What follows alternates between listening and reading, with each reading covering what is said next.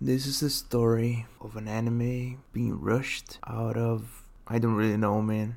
Just let's get to the episode. Today we are talking about Guilty Crown.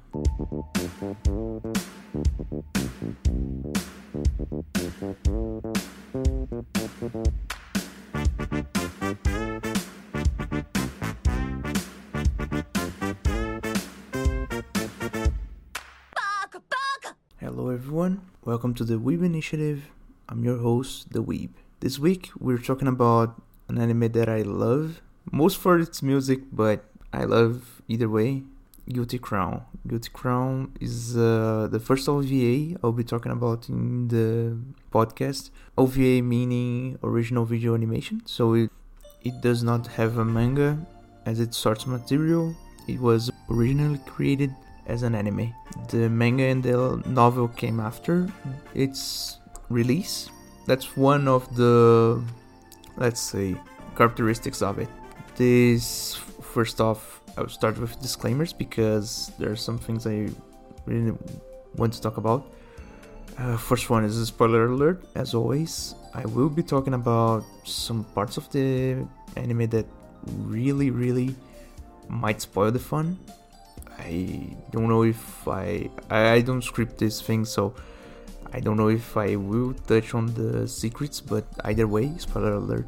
And also, due to the synopsis of this anime, if anything sounds too on the nose, considering our sitch in 2021, please be advised, be warned, I didn't choose this with any ulterior motive.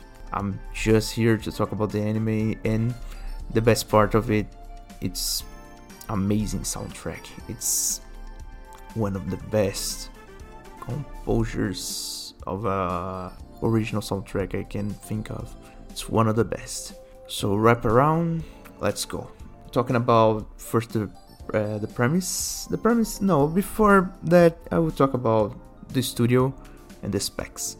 So it came out in October 2011 and ended in March 2012. It has, strangely, 22 episodes, and its soundtrack is all original from what I gather. I think some of the throwaway songs are bought, but anyways, the focus here is the music, as I will talk about later. The story is the weak link in the whole sitch, and that's basically it. It's produced by IG Production, which is a really good studio in my humble opinion. I can only sing praises for them because some of the anime I love, most of them, were created by IG Production or Witch Studio, which is the subsidiary, the sister company under the IG Port umbrella.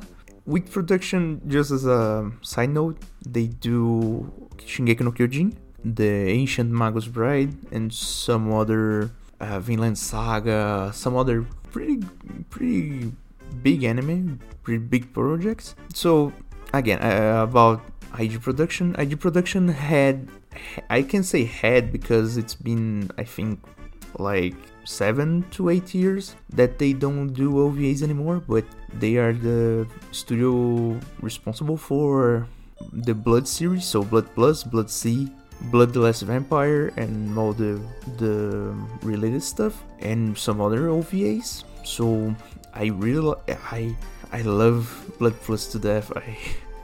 Someday I will make the episode about Blood Plus, but I really have to take my time on it. It has 4 seasons and all manner of things I need to say about that. So okay, that's about the studio. About the OST, because as you see, I will talk a lot about it's a center theme of the anime in some instances. First, for the openings, they made public auctions for, according to Wikipedia, over 2,000 candidates to sing the opening. All the OST is composed by, here it is, Hiroyuki Sawano. I don't know. I just say the names because maybe it means something for you. I don't know artist names, so either way. So the person singing the openings is not a VA. It's not the voice actor or voice actress for any of the characters in the anime. The voice acting is dealt really with professionals of the area and not by someone they picked up. I think it was for the consistency of the work. I don't know. I just have to give this shout out, Shelly, which is the girl who sings My Dearest, which is the first opening, and Everlasting Guilt and Crown, which is the second opening.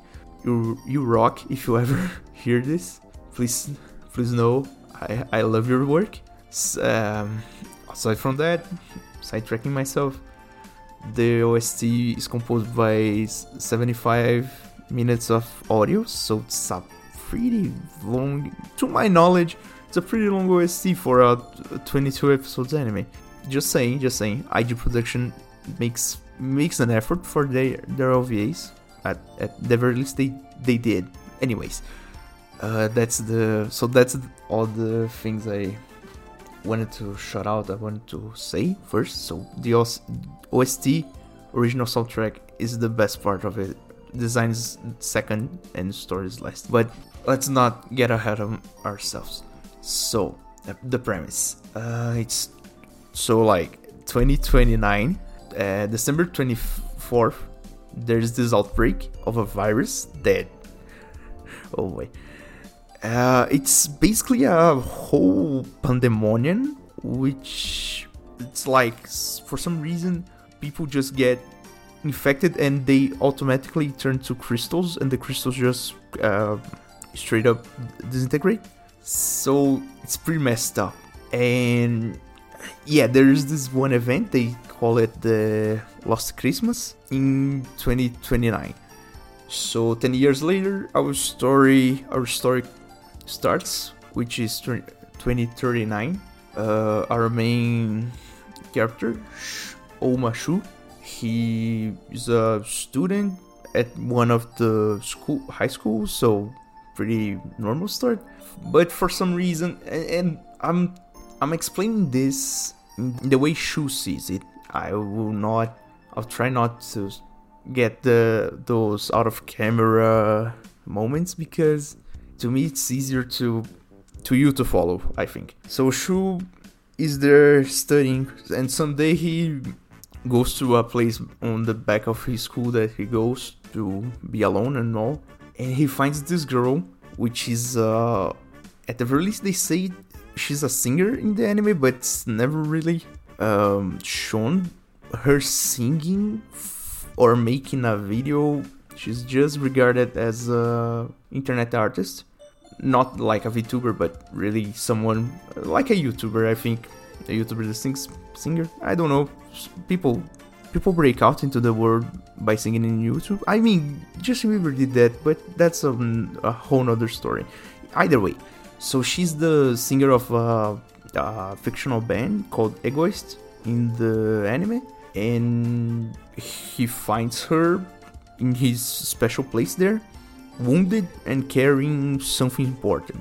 Okay, so then he goes, tries to help her and all, and you already get this thing where you can see where the connection starts, where they try to do the romance to get the head start. And then there's some things where it is explained that she stole something from this government agency that took over after the outbreak in 2029, which basically the situation is Japan is now governed by a military organization, and it has lost its sovereignty basically, and everyone is, so there are two kinds of people now: the people who comply with with the government and people who don't. And it's clearly shown in the first episodes, like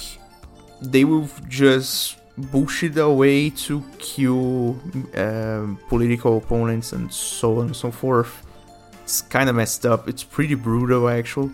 They don't care if it's women or children. It's just fire all cylinders, get the work done. So back to the story. So Shu finds her. Her name is, and I will butcher this, Yuzuriha Inori, and she's the cutest girl ever. But that's a judgment I will pass later.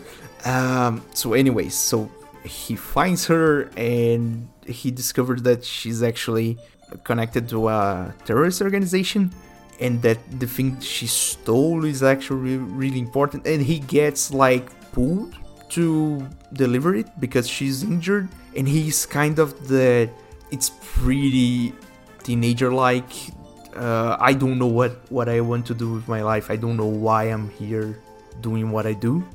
And that's the seed, so he's kind of weak-minded, doesn't know his way yet, and all. And then he gets railroaded to get the thing to the terrorists. So, and he goes with it.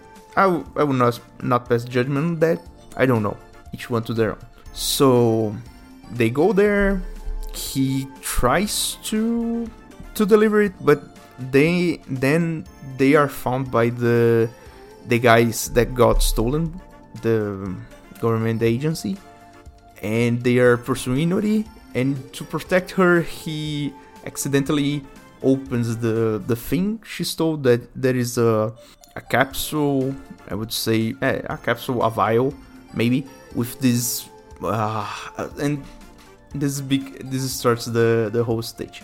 So they use a lot of bullshit science fiction jargon to try to make an explanation of the powers and so on, but let's just say he gets powers, and there's this thing where he can draw out the soul of a person, and each soul has it's kind of a tool, sometimes a weapon, sometimes a mix of both, sometimes something you can't really guess from looking.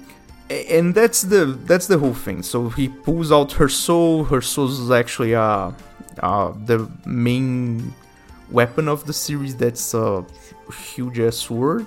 And he goes there, and here is the other thing. This anime has mecha in it. It's they never really explain the way the mecha works, but sometimes it seems like if the mecha gets destroyed, the pilot dies, but that never really happens, so I don't know. Let's go. And then he goes. There's this whole thing with the whole fight. He just scraps all the mechas in his way with this amazing soundtrack. I really mean it. If you gonna watch this anime, use some good headphones. You thank yourself for that. It is a really, really good soundtrack. It takes the experience so hard to the next level. It's indescribable. So then he goes there, saves her. When he gets to the terrorists to deliver the vial is not. It's broken. He has the powers, and so he gets kind of railroaded into getting into the terrorist organization for some reason, and he goes just like, okay, I guess, I mean, just roll with it. To this point, you are like in the third episode, so you just go in with the rolling with the punches. At this point, at least I think I am, and then the story basically starts. So Inori gets to live with him because the terrorist chief, that is Tsutsugami Gai, which is the other protagonist. Later it's more explained, but he's the second protagonist basically, and he's the chief of the terrorist cell, and he gets Inori to live with Shu for no apparent reason other than peer pressure, and that starts the it's easygoing school life kind of mix of the anime. And mind you, this is the first 5 episodes. And now and this is the stage, right? This is the introduction from the anime. Now I need to talk about what happens after episode 5. And this is more of a conspiracy theory.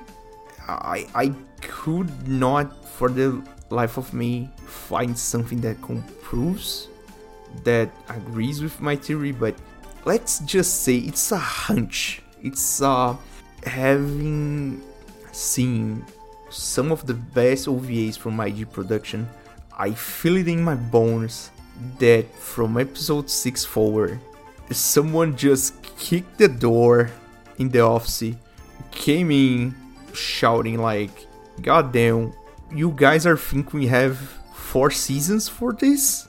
We only have 2, and you guys are like trying to make a good plot? Shorten it by principle." And this is a really heavy conspiracy theory, but I will tell you about it. So, sixth episode, they go on a mission that it's the first time like Shu's still pretty lukewarm towards the idea of being a terrorist and going against the government and all. And he has this thing where he's already been betrayed. I mean, it's kind of already a mess. His head is already a mess. This is a part I will get to later. But the whole thing is already kind of getting to him, and he has this mission where he needs to get one of his friends to a installation, a government building, to steal something, because apparently Guy has this ability to see the void. They call the manifestation of the souls voids. So Guy has this ability to see the form of voids and what they do. It's never really explained why, but roll with it. And this one friend of Shu has this void which can open anything. So you just click it and it opens. Whatever it is, the form of open, he opens it. And that's it. So he has to take the guy to a faraway location. It's the beach episode, actually. It's like 5 minutes of beach episode, but anyway, so I'm getting sidetracked already. And we get to this part where he gets his void and opens up the thing, and when they get to it, it's not there. And it not being there, they have to bail out and all. And they calling in reinforcements, the guards start shooting. There's this part where, he gets 2 Glocks and starts just wrecking it. It's kind of amazing, actually. The anime is well animated too, but I don't know, man. It's still not the peak. It's kind of an 8 out of 10. It's pretty near the peak, but not really the peak. Getting sidetracked. And then the first, let's say, system hack happens. So Shu has to look in the eyes of a person to extract the void. And extracting the void is like reaching into the person's middle of the chest and pulling it out. Okay, that's the rules. So he has to see the person in the eyes. And then the first hack happens where, for no apparent reason, he's really far apart from Inori, and she just appears to him in a extra dimensional layer of his mind, and somehow she gets her own void and fuses it with some kind of power that unlocks a railgun. It's kind of a railgun, a laser, whatever, you get it. She just spawns it out of thin air, and that's the first break. And then we start to the part where I really, really think they just started cutting corners. So from episode 7 forward, everything is rushed. So every interaction, every time they try to do character development and everything is cut. You can see the story starts to chug along so hard, because then they start to review all of the things they have to do. So actually there's this thing where there's this entity from 10 years ago, which was the patient zero of the virus, and she actually controls the virus for no apparent reason, because they do not explain anything, and apparently she can be revived and all, and for some reason Inori gets kidnapped for no apparent reason by someone who appears out of thin air, which has the freaking powers of Shu. So the guy, which does not look like a guy but kind of looks, it's, I would say a trap, but it's not a trap. It's pretty obvious that it's a guy, whatever. So this guy appears out of thin air and he starts talking about things we do not, there's no clue what the heck is happening. Inori gets kidnapped by him. He gets the sword from her for no apparent reason, because he has the powers. Then gets her to an extra dimensional plane, and somehow some guy that is not really, they don't say his name for the whole, I don't know, 8 episodes before they actually give out his name. So first time they say it, you're like, who? And it starts to really get messed up. And then we get, so all these things happen.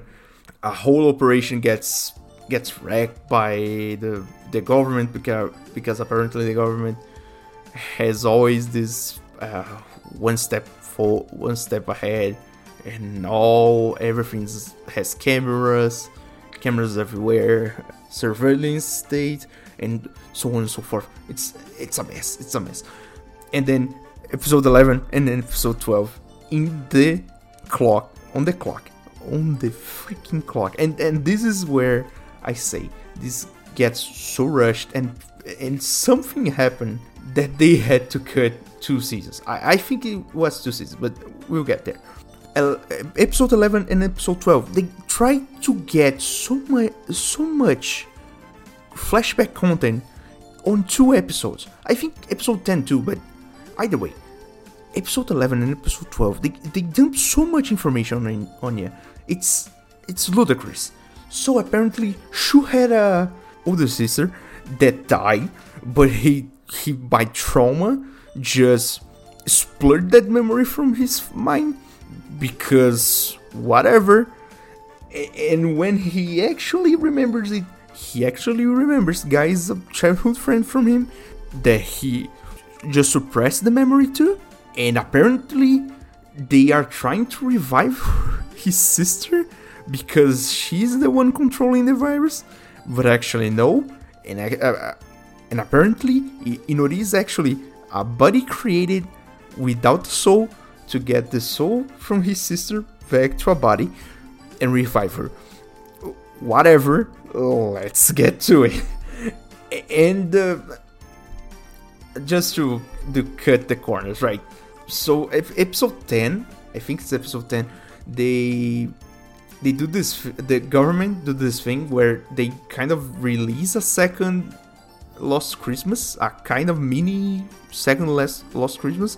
So a lot of people start to get the virus again. So just quick side note, right? The virus outbreak 10 years ago had this thing where people have to have regular vaccines, I mean weekly, because the virus is kind of a cancer, and if you don't treat it, it starts to grow crystals on you until you grow enough crystals to either lose a part of your body or your whole body, or you get the situation, right? And then they unleash this sound wave, which apparently activates the virus in the overclocked manner. But Inori for some reason has this song which she sings, which is awesome, by the way. Which is awesome. It's part of the OST. It's pretty good. That just negates it. So one song is for activating and one song is for deactivating. God damn. And I don't know. That's the thing, right?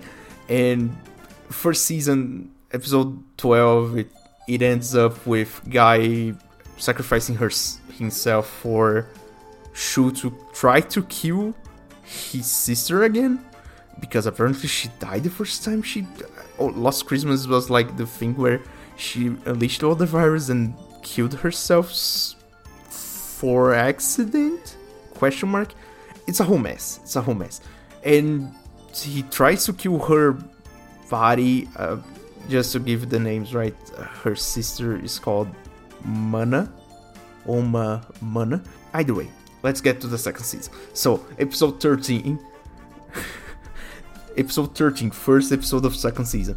Oh boy. So after this whole disaster of unleashing the second mini Last Christmas, the government agency tries to up their power, their sovereignty over Japan, so they institute a whole ass lockdown with police surveillance and mechas everywhere and automatic fire if someone does not respect it.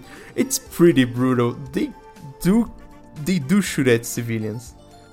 You can see, if you ever saw something from Production ID, you can see Blood Sea on that scene. It's Blood Sea written all over it, but with mechas and 3D animation. Okay, after that side note, so they get this thing where people are stuck in the places they had when the lockdown happened, and all the students are back at school, and Shu is kind of bummed out because Guy died, and Guy at that point was like Shu's idol, because Guy was the school guy that could do anything. Even though he could not do anything, he could make people really believe that he could do anything, and self-confidence and all, whatever. So we get to this part where you see that the politics inside the school are getting kind of messed up. Tensions, people can't see their families, there's no TV, no telephone. They are in the future, so they have this kind of digital tablets, so the kind of holograms and all. Side notes. And then we supporting cast, let's go. So the friend, Sota's friend, which has that power to open up things, is Sota. I don't remember any of the surnames for the supporting cast because they don't really matter. And there's the class representative, which I do not remember the name. There's this guy who betrayed him already, that's Yahiro. And there's the student council president, which is Nagisa. I think it is. Unrelated. I would say it's not really important to the overall plot, although it kinda is. Either way, they go through their motions. The president of the student council has to manage all the vaccines, food and all, and they eventually get to the point where the students are trying to get the president to renounce, and they kind of do. But then there's this one event that they try to do to get the morals up, which is the school festival, and oh boy, that's so much filler in and of itself. But they do end the episode. The second half of the episode is actually pretty good. It's actually action packed. Alright, so side note too, there's this whole supporting cast of the terrorists, the Undertakers. That is people, Ayase, which is the pilot of the Max, but she's paraplegic from the waist down, and she has this whole arc where she does not accept help to get into her wheelchair and all. There's Tsugumi, which is the Yuri persona, I would say, a child genius too. There's Aguro Arugo, and the big guy, I just forgot the name. Well, whatever. I'm telling all the names because later I need to say what really happens. So they try to have this festival, but then there's this guy who's obsessed with Shu. There is this kind of a Joker. It's pretty Joker-like.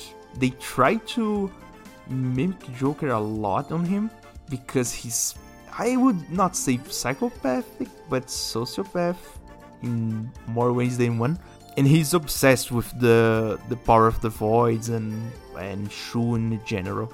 So he tries to mess up with them indirectly, and so he gets some kind of stragglers outside of the school to weapons and a mecha to wreck up the place, get food, looting and all. You can see where I'm going with this.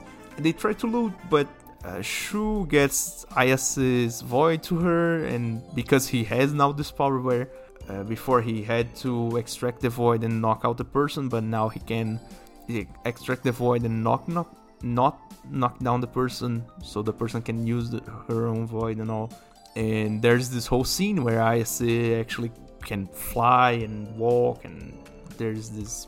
It's the part of the character development where the character can see what they lost and cope with the loss, right? It's never really explained why she's paraplegic, but it is the way it is.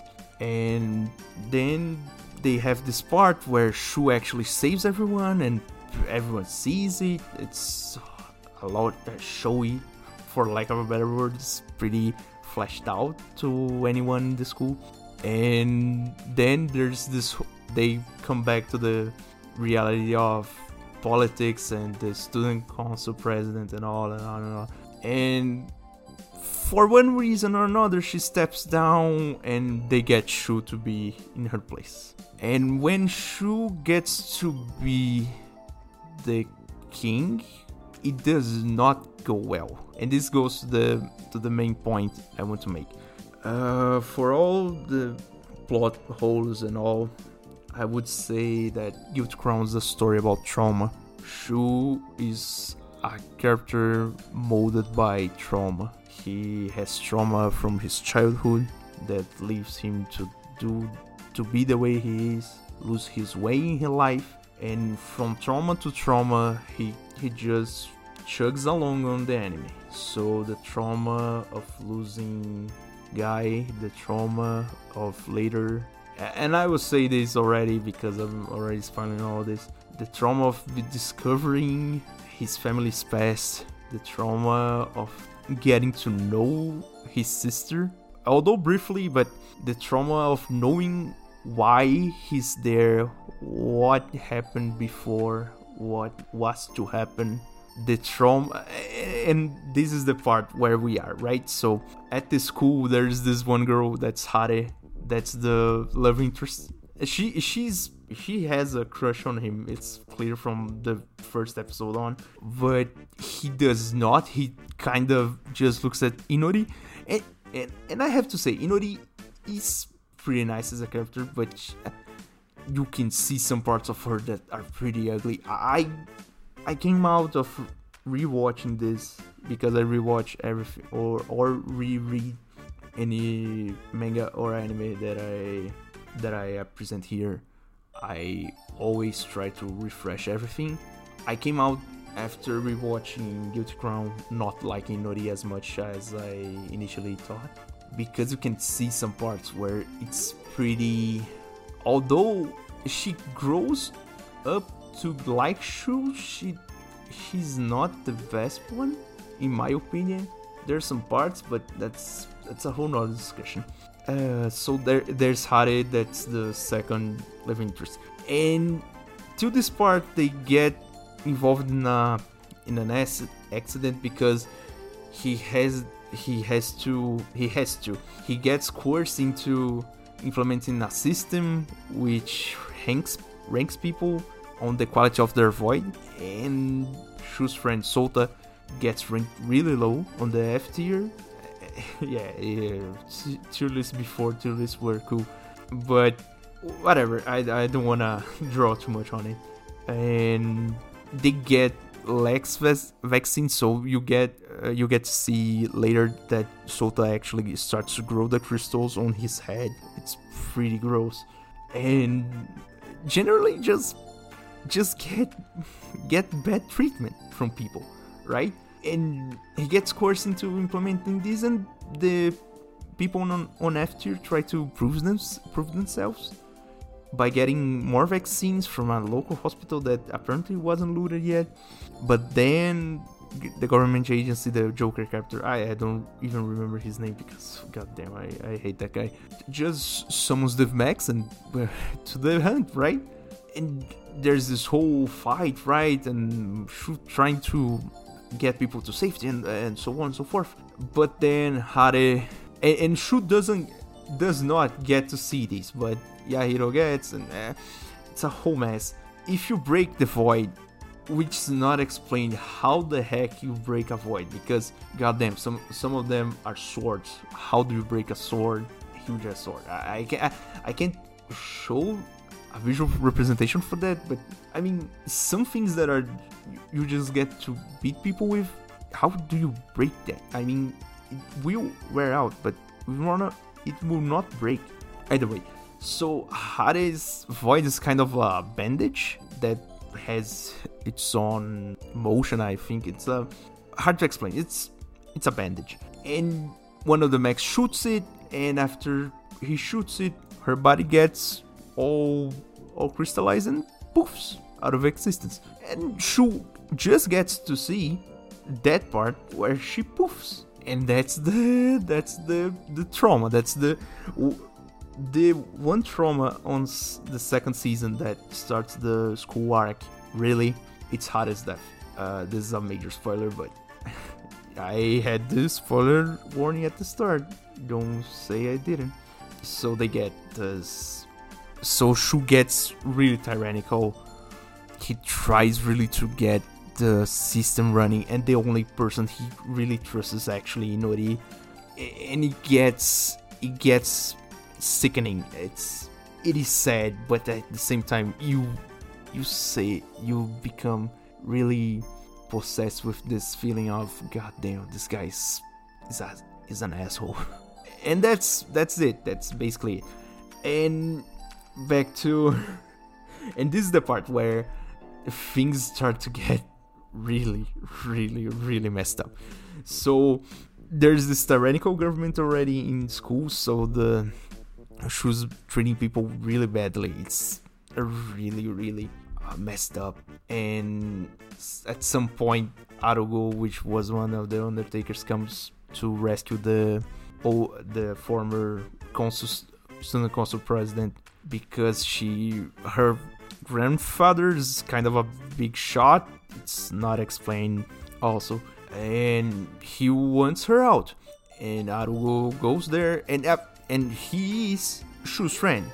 Although when he gets there, he starts to say, "Yo man, you are being an asshole," and he gets sent to the improvised prison and so on and so forth. So escape and all, and someone tells Nagisa, which is the student council president, the whole thing where everything's messed up, and actually when you break the void, you die, and all, and everything's messed up at this point. And so people really, the civil unrest at the school gets really heavy and everything.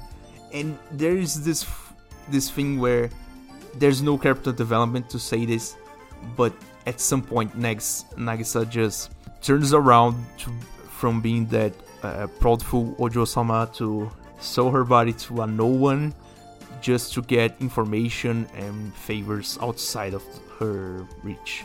And I had to sit down and think, god damn, it's not explained. And she just has this 180 of an opinion of doing something like that. It's just ludicrous. I don't have better words to say this, but it's ridiculous. I think it's ridiculous. It just happens from 1 second to the other. It's really bad. It's, oh boy, I'm getting all messed up in my words too. So anyways, and then they have this plan, right? So Shu has this plan where he will get people out of the school, out of the quarantine zone they have. But at the same time, when they do this plan, they start to plan a coup d'état. I don't speak French. I don't know how to. They try to take power, and they just plan to do that just after they leave the quarantine zone. Although they are not safe. I don't know where they thought they were safe the moment they stepped out of the college, of the school. But there's this thing, right? So you don't stop in a place where there's danger. That's the basic human instinct. But it's so ludicrous to even fathom what happens there. At the worst possible moment, they try to betray the guy. And I mean, they could betray the guy. I do not judge on that. But not at that point. Not at that point. There's no reason for doing that at that specific point in time. They could just regroup in some safer place and do that. But actually, no. Whatever. And I say that because the next second, what happens is a whole lot of mechas storm into the fray, kill a whole lot of students, and Guy apparently revives for some reason, although he has the crystals on his head too. And this is the part where nothing else makes sense actually. So Guy just comes out of thin air with these crystals. He stands his hand forward and pulls out the voids from people and combine them to fuse them, which is first in the anime, if you don't consider the first hack of Inori just spawning the sword on episode 7. But anyways, and then he just kills a lot of people. He takes Shu's arms out, so Shu actually loses the power to draw out voids the moment he loses his arm and everything now. And the only one who stays with him is Inori at the end, because Nagisa actually has a crush on Guy, although it's clear that Guy does not have eyes for her, and it's this unrequited love. And she gets this part where she will blindly follow him, although she knows that it will result on nothing. Either way, sidetrack. So she loses his arm and all, and then we get this whole 2 episodes of them. 2 episodes? I think it's just 1 actually. That they are running around, escaping police and the mechas, and Inori is trying to nourish Shu, although he's depressed, traumatized, and without an arm now, and without powers, right? And then she finds out that actually they are searching for her and not him, and so she sacrifices herself. She gets this, I would say, kind of transformation, where she can spawn Wolverine-like crystal blades from her arms and get like super speed and all out of thin air, man. I'm just rolling with it at this point. And then there's this whole thing where she gets captured eventually, and then we go to the Roll with the Punches and all, and the Undertakers and this is the part, and I need to say this, some characters are really just killed because there's no closure to them. And this is the final part where I'm gonna draw it out, because I will talk about the ending of the anime either way. And this is my opinion too, now that I could just draw the whole picture for you to analyze. So the thing is, from episode 7 forward, the anime gets really rushed. The info dumps are huge. If you miss a phrase, you may miss something really important. You may miss intentions. You may much of what I'm telling you, not much. Some parts are inferred and not explicitly shown. Some parts are just theories. Some parts are unconfirmed. Some things it's implied, although it's not shown. And that's the whole thing. With 22 episodes and this kind of multi-character arc, this whole development, world building and all, you can see, and this whole jargon they use to the genome, void genome, the king vial, and things that I didn't mention because I would have to stop and explain everything. But please watch the anime, it's pretty good. It's a lost gem of the early 2010s. But this whole jargon, the powers, the mana situation, the whole situation with Shu's father, Shu's mother, who's actually not his biological mother, Nagisa's situation, which I thought was just so wild, so sudden, no foreshadowing, no hesitation, no nothing. She just, let's do it. And this whole thing, and this is a thing I want to talk about too. We never get to see the whole story about Inori's creation. We can infer she was created on a lab to be Mana's body, but at some point they say that Guy releases her from a pod and teaches her things from human life, but that's never shown. They only show, like, I don't know, 3 frames from her being released, and that's it. And I mean, that's the thing, right? And no one of the characters actually have closure in any of their arcs. The only one that gets near to that, it's Ayase, which gets to finally cope with the loss and accept help, which I thought was one of the good examples of closure they could have done. But we don't get closure on Inori, we don't get a real closure on Guy, and that's the ending. But the ending is it's bullcrap. It's, oh boy, it's shit.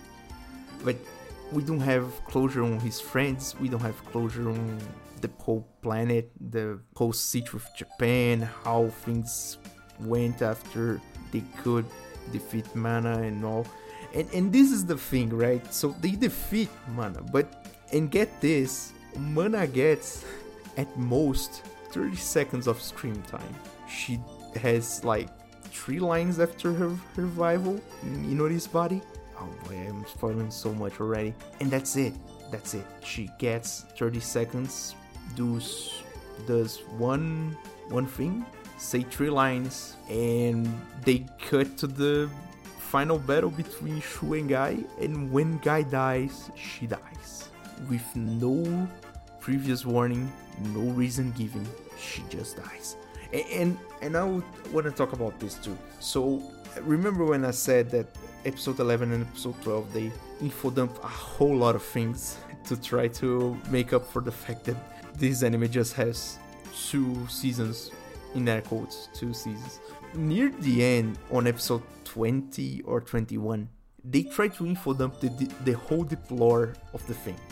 So they are already assuming that you started watching this from the very start and got all of the clues and everything beforehand. So there are things they don't actually show again, because gotta have those 22 minutes for the TV, right? So they try to infodump all of the deep lore that happened with Shu's father, the actual origin of the virus, the whole siege with Shu's mother and Shu's father, why Shu's father is not present, why? I'll say why again, because the why is the shorter answer and the why is the longer answer. Like, what really happened, why it happened, who did it, what did it, how did it, and that's the whole thing, right? And we get this, I don't know, man, it's everything feels rushed by the end. Everything feels like so many things just thrown into the air. You know all these things, but you don't know the explanation why, and you sit there feeling like, what did I just watch? What is this? why. But I'll give them credit. I cried at the end. I don't know why. I just know that those last scenes, the tears just came to my eyes, and I closed my eyes and goddamn, it's rolling off my cheek, and yeah, I don't know what to do with that. And that's it for the Guilty Crown, actually. For my final, and I already gave my opinion, I think it's rushed. I really think that if I knew a producer there, a director, I don't know, they would tell me that they got cut off on episode 6 or 7, and they had planned for more than 22 episodes. I really think they wanted to try to do Blood Plus again, which Blood Plus has 4 seasons, so it's a whole year to develop all the plot points, and I really think they could have done that, but for one reason or another they didn't. I really recommend the anime. It's really good. If you don't stick to the details like I do, it's really good. It's a really good time. The animation's perfect. And quick note about the design, right? So the first attire of the first Inori attire, the red dress, if you see the artwork, it's really skimpy, but I never noticed it. This is just a side tidbit that between me growing up with the anime and all and rewatching it, the dress is pretty skimpy, but I never really noticed it. I always thought it was so stylish, so out there. This design of, I don't know, it's kind of a future, but I can't explain it. Just something I wanted to say. For my grades, the OST is a 10 out of 10. No questions asked. I can't really explain why, but between My Dearest, BIOS, Everlasting Guilty Crown, and Departures, it's just beautiful. It's just beautiful. It's really good. I can't explain it. I lack the words to describe it. I'm not a music person. I cannot describe it. I can just say it's a really good time. Watch the anime with headphones, good headphones. It really pays off. And for animation, I'll give 8 out of 10. The fights are really well coordinated. I cannot say that's bad animated. It's pretty competent, sometimes better, so it's an 8 out of 10. And the story, because of the rush, I have to give it a fair 5. Objectively 5, but on my way of seeing it, it's a 7. It's at the very least a 7. So after this long rant, right, thank you for listening, thank you for watching. If you want to follow me on Spotify, subscribe me on YouTube if you can, tell your friends, right? So please, and I'll see you next time. Thank you for everything.